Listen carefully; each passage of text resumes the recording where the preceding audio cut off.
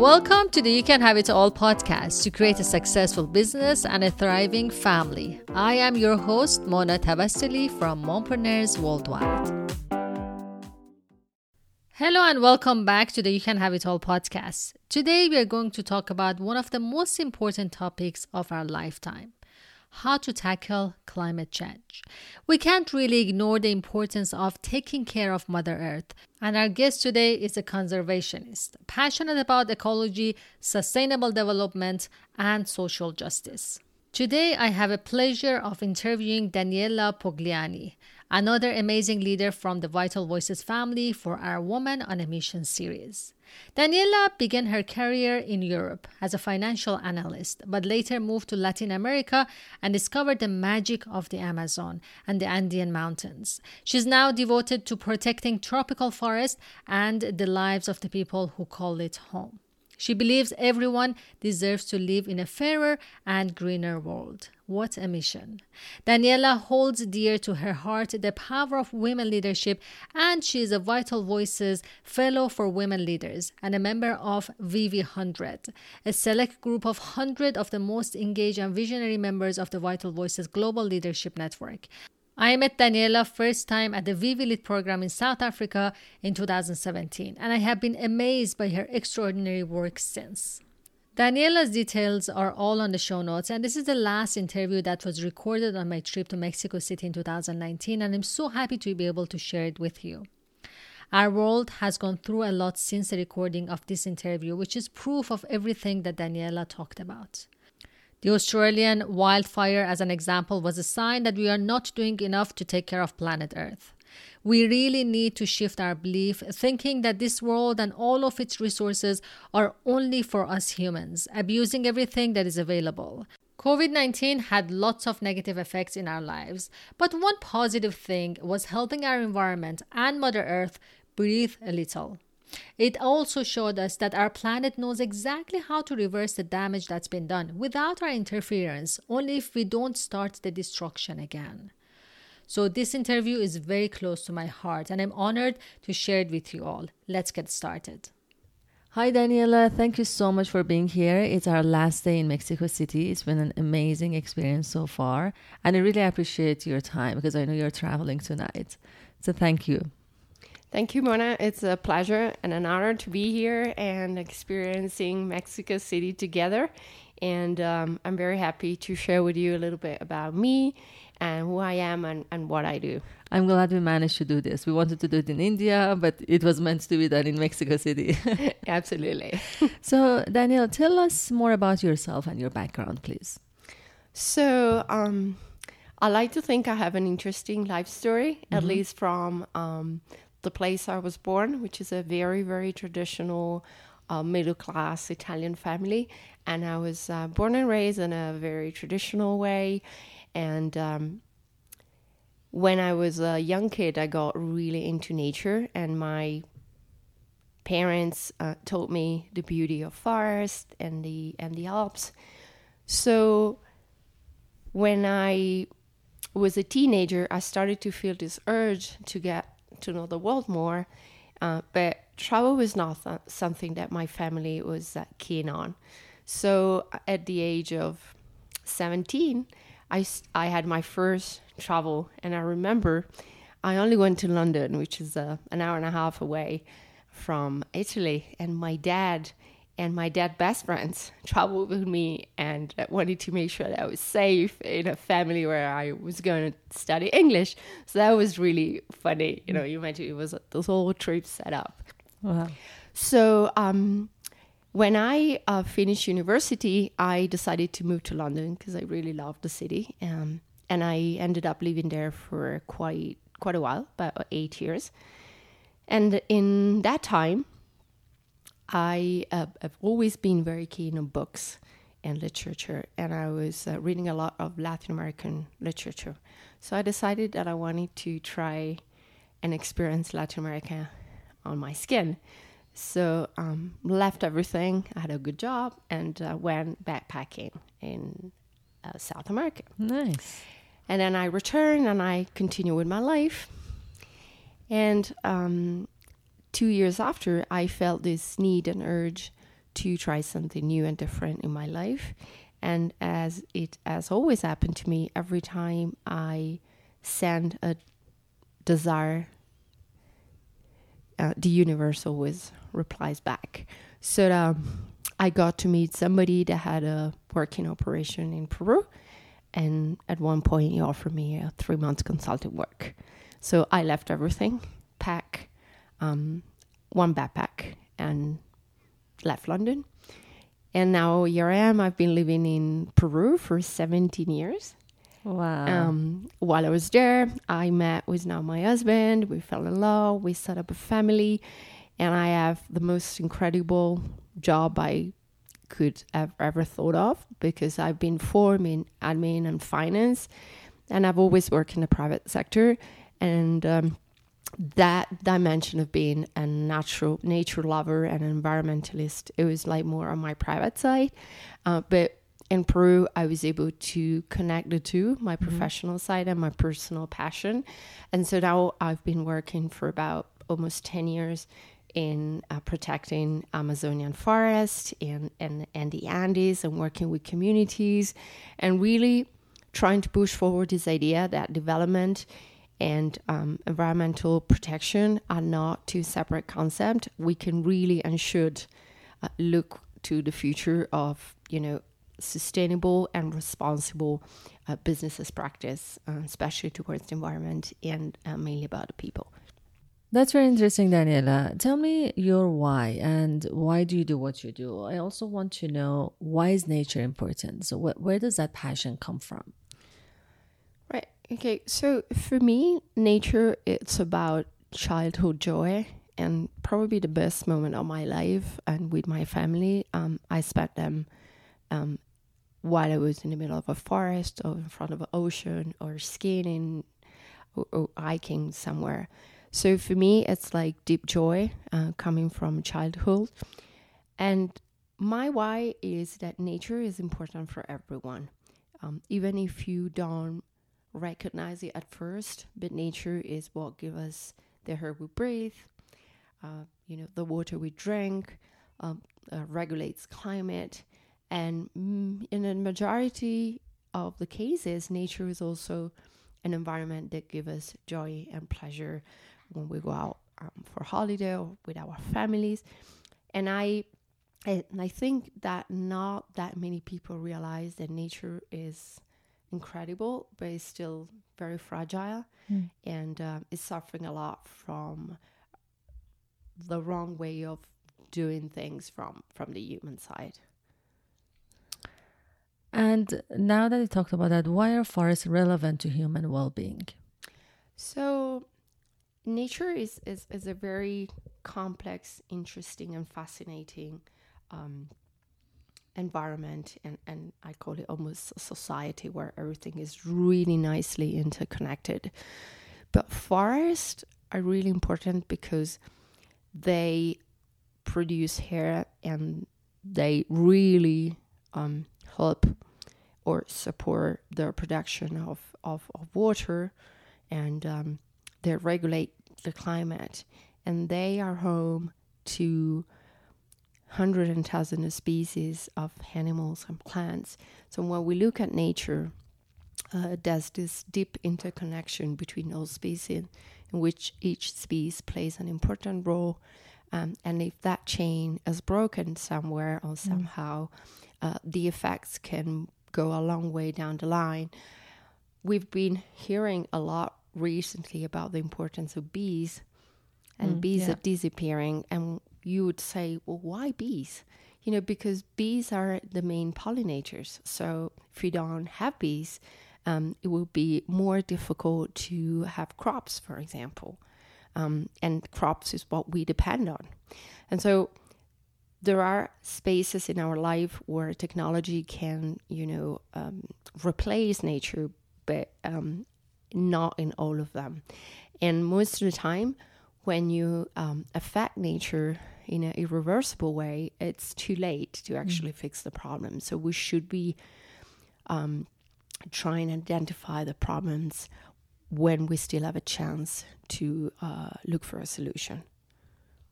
Do we still have a chance? That's one question that I have. And then also tell me, what is climate change in general? Is it possible to reverse it?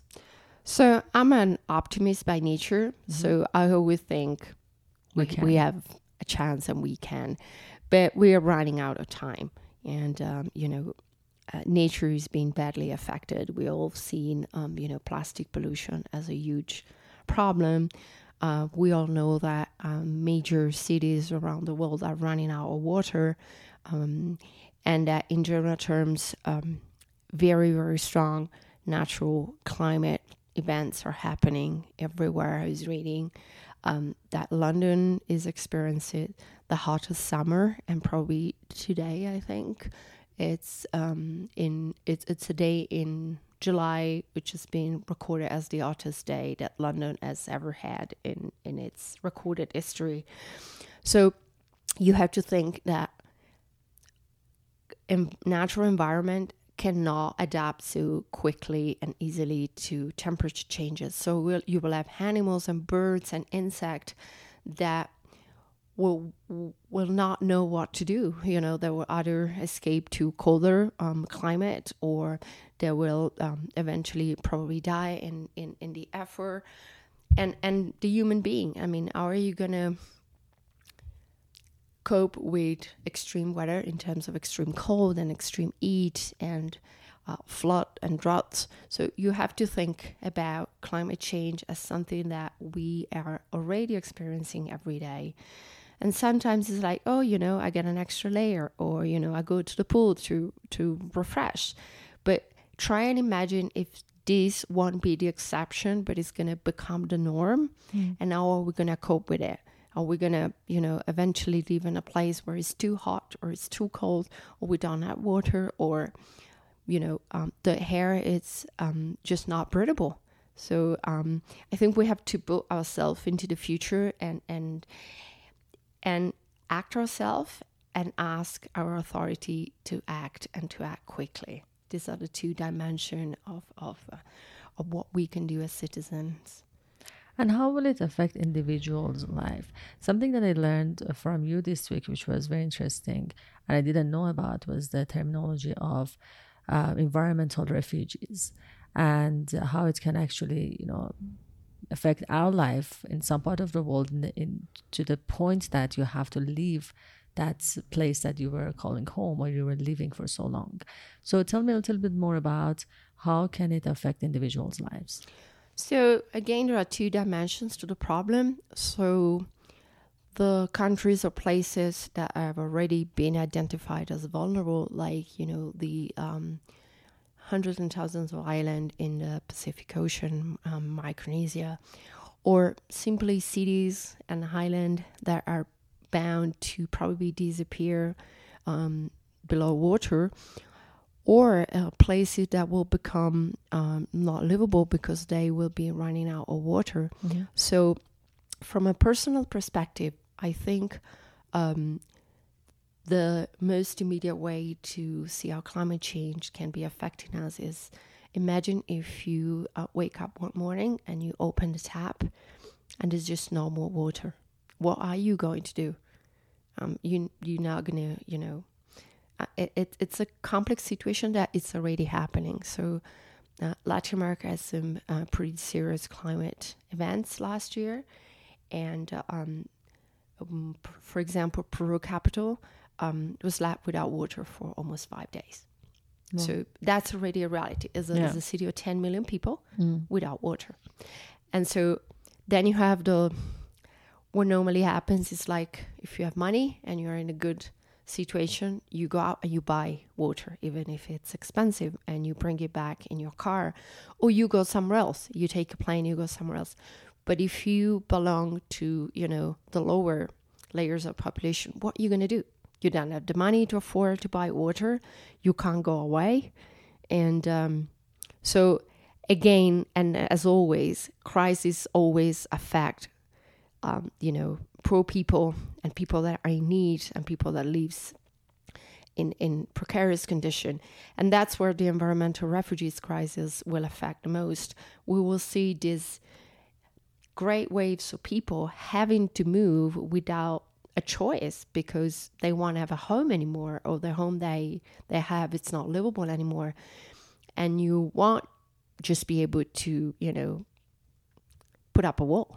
What are you going to do? I mean, the nature of human beings is survival. Yeah. So people will want to relocate and will have to relocate to other places. And so that's something that it's going to happen. It started to happen, and it's going to become worse and worse. So again, that's something that we will need to act quickly. And one of the big hopes is you have to take positive action to change behaviors. Government, on a personal level, you can start to save water, use less the car, recycle more, reduce the consumption of non-recyclable materials, for example. Being a lot more aware of every little action that you can take can head to something bigger. And on the other side, governments will have to seriously commit to change their production metrics and move towards, for example, renewable energy and producing less waste and focusing more. One thing I can think of in big cities like public transportation, and so and protecting forest from a government perspective, because at the end of the day, forests are this big reservoir of climate regulation and water, and regulates rain and the quality of air. So government do play a critical role in, for example, setting up the industrial matrix to reduce emission of CO2. And how do organizations that you work with help to reserve the forests and in general help with the climate change? So organizations like the one I work with have different way to interact with forests and the people that live within the forest. So one step is try and make sure that we got enough protected areas so that we can really preserve patches of land that are critical. And so we do that with the government. We do that by ensuring people have, for example, property rights, and their condition is defined. Of the government has assigned natural parks with adequate management. The second step is we work with the people that live within forests or around forests to make sure they don't have to use the forest in a not sustainable way in order to make a living. So we work with them in identifying sustainable activity they can develop to still earn a living. So we can be thinking about ecotourism. We can be thinking about sustainable use of forest products like Brazil nuts or rubber or some fruits that can come out of forest. So there are ways in which you can develop sustainable and successful business models. So we help them identify the products, work on quality, identify the markets, the buyers, and make sure they have enough strength in their organization to actually be a reliable supplier to the market. And the third one is we work a lot on education. So we work with local schools and local children, and we really work on students, local students especially, understand the value of technical knowledge in terms of forestry engineers and biology, and so they can, from a local perspective, from the backyard environment, had some technical capacity, and they can be themselves, the take care of the future in terms of it's my forest, it's my region, and I have the necessary knowledge to actually protect it in the future. Are these indigenous people that are still living in the forest? Both. We have indigenous people, and in the Andes, there's Campesino community, peasant community, but there's also been quite a lot of migration around the Andean countries. So now some community are mixed. So there are people coming from other places and they're mixing up. They're called colonos. So it's it's quite a mix.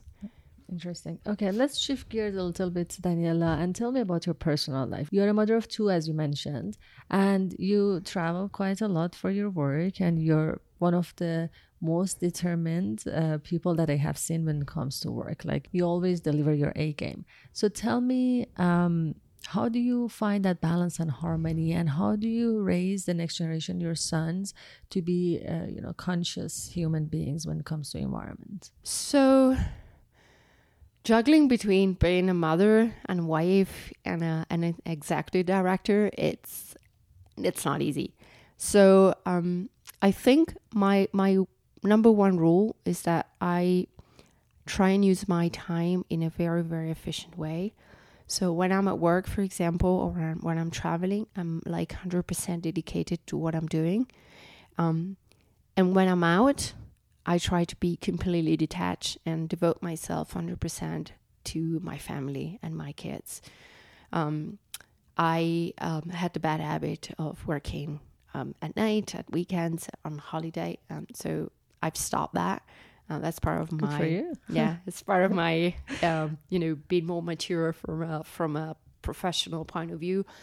So and I always try to be very present for my family and for my kids. For example, I like to cook for them. This is something that relaxes me and is a way for me to express that I care for them.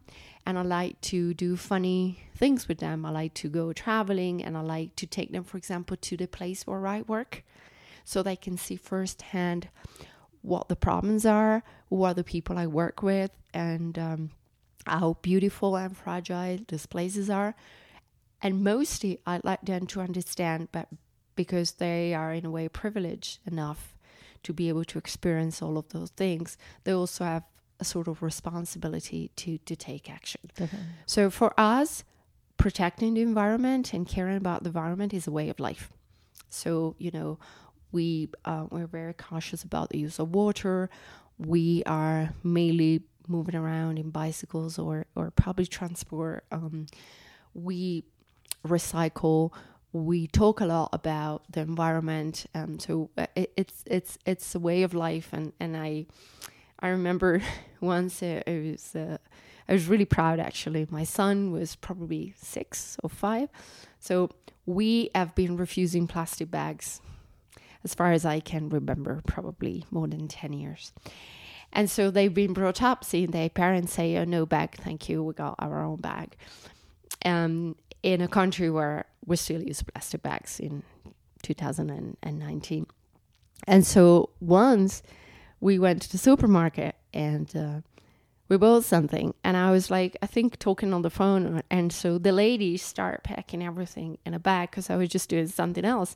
And my son raises up from the cashier and said, "We don't want bags. Bags are really bad for the environment. We always use our own bags." So everybody was kind of looking at him, and the kid was like, "What?" They said, "Yes, my mom and dad always said to me that bags are really bad for the ocean and they kill turtles." And so everyone was kind of laughing, but that's the kind of thing that you want to you set those values. Yeah, right, you want to have. For them, it won't be just I don't want one bag once. It's kind of more of a way of life, and so that they can really become conscious and how important it is. That's amazing. That's incredible. And, we always say that empowered mothers raise empowered leaders, and it shows that these are very mature. They will be very mature adults that these values that they're setting from now, it will stay with them for generations and all the time. So that's amazing. Are there any specific programs or games even that are designed to educate kids? I will be really interested to know that. Yeah, there are a lot of opportunities out there. I have to say, my kids have been raised in a zero technology environment until around the age of 10, and then a very, very limited exposure until the age of 14. Though that's a choice that we made of raising them without technology so they can experience life to the core. That's what we believe in. But you have lots of documentaries made also in cartoon forms. You have movies that talk a little bit about the the climate crisis. But I would encourage parents that want their kids to become more aware of the importance of nature and the environment to just take them out and make them experience nature and make them have these special family moments of, very joyful moments with them. So that they will develop this inner feeling that nature gives them joy and nature is important, and they'll get slowly, adjusted to the idea of nature from a very positive perspective. And then we can start introducing to them, like, slowly, we need to protect these beautiful places and we need to care for them. But I think if you start talking to kids about, the bad things, it can hit them a little bit.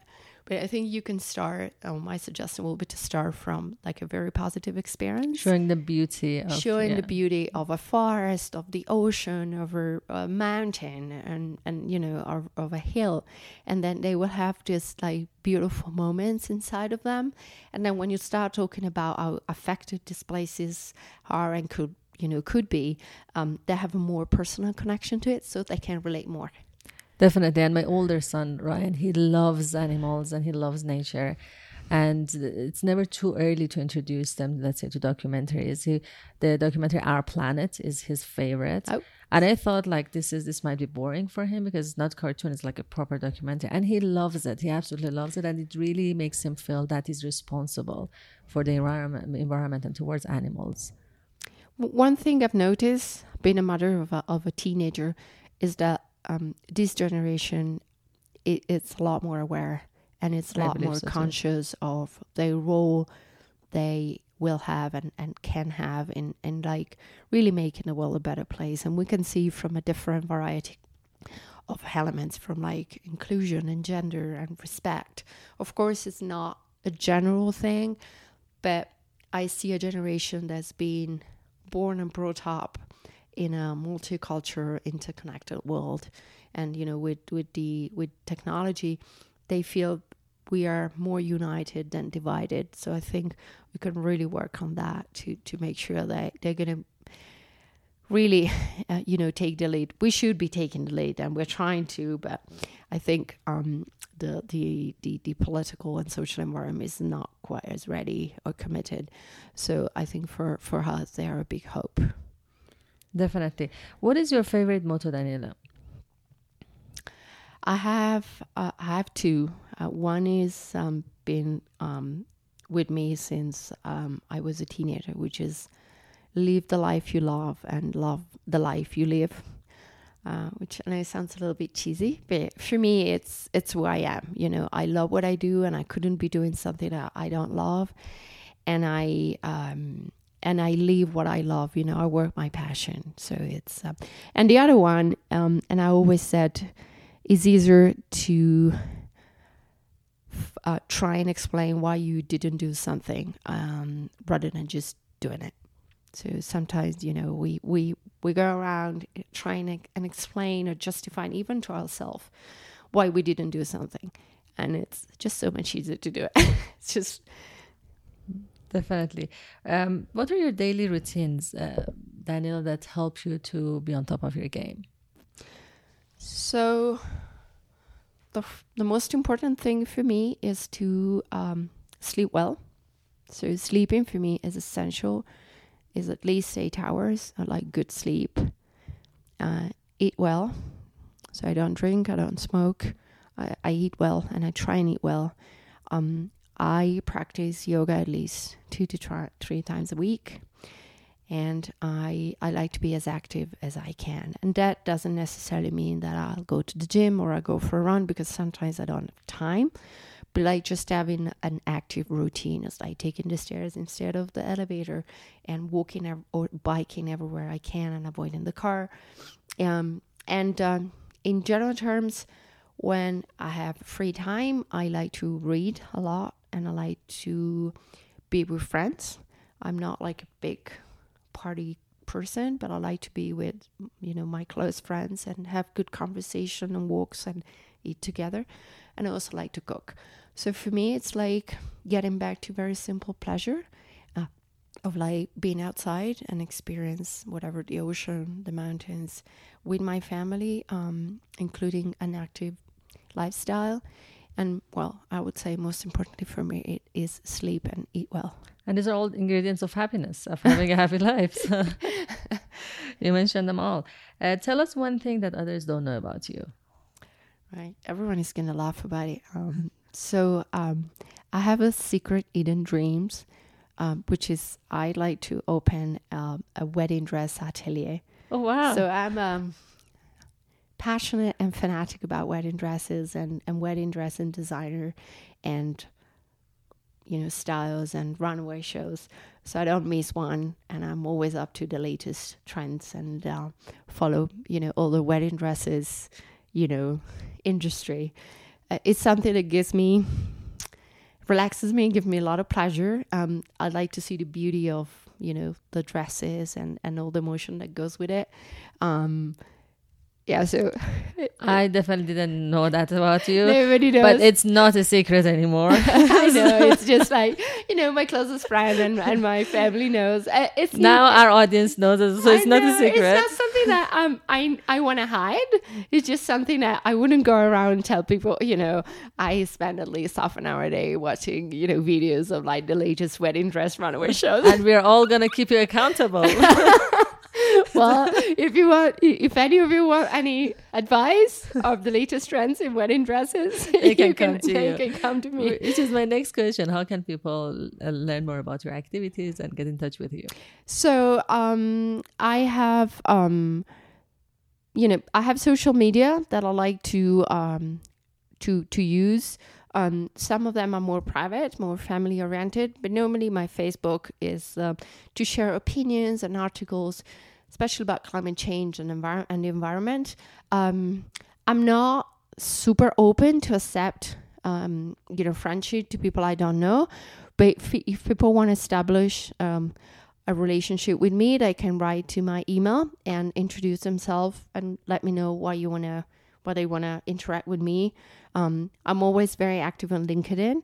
And what is your LinkedIn? So my LinkedIn is Daniela Pogliani, and my so you can contact me on LinkedIn. It's probably the best way, and explain briefly why you want to get in touch with me. What are your interests? What would you like to know? And so with that, I'm more prone to, and that you listen to the podcast, for example, and then I'm more prone to open up a channel, and then we can establish a relationship in which we can have maybe a Skype conversation, or I can send you materials, or allow you to, you know, to my shared social, especially Facebook, where I try to raise awareness on the environmental crisis and what we can do to help. That's awesome, Daniela. Thank you so much. I really appreciate your time. And in 20 minutes, we will start the third day of the VV100 with Vital Voices. Yesterday was quite emotional after visiting the women's prison in Mexico and having a workshop for a couple of hours with inmates. So I want you to tell me a little bit about that as well, and then we'll just end this session. So absolutely grateful to Vital Voices. It's this big family that brought us together. About the visit to the prison, I think the element that struck me the most was that we were just equal in that room. There were not people that were like inmates and like women that were free, you know, middle class, Iranian, Italian. No, we're just a bunch of women talking about family, and our family and kids are the engine behind everything we do, and how much we love our kids and our family and how important they are for us. I could see women that could look past their mistakes and look to the future with hope, and could relate to us as women, as mother, as daughters, as friends. So I was really impacted by this great ability that human beings and women have to connect on a very personal level to other women. And I think that's a strength that we should nurture and cultivate in order to create more unity amongst women and take the lead on solving some of the world's most pressing problems. And it also showed me how we have so much in common as women, as on mothers. Like the main thing that we're all talking about was about our families, our kids. And it was a great experience, very emotional for sure. And I will have another podcast sharing my experience about our visit. Thank you so much, Daniela. I really appreciate it, and hope to see you soon again. Well, thank you all, and I hope we can be in touch. Hope you enjoyed this educational and inspirational talk. Change starts from each and every one of us. I invite you to pledge to help the environment by taking at least one action. Start by using less plastic, recycle, decrease waste, try more plant-based food, and any other simple action that you can take, which collectively will make a huge difference. It is also important to educate our kids and raise them to be more environmentally conscious human beings. I believe in the power of collaboration, and there are many extraordinary men, women, and organizations who are actively helping our environment and animals. One great way you can help is to support their work. Check out all the details on the show notes, and I'll talk to you soon in the next episode. Bye for now.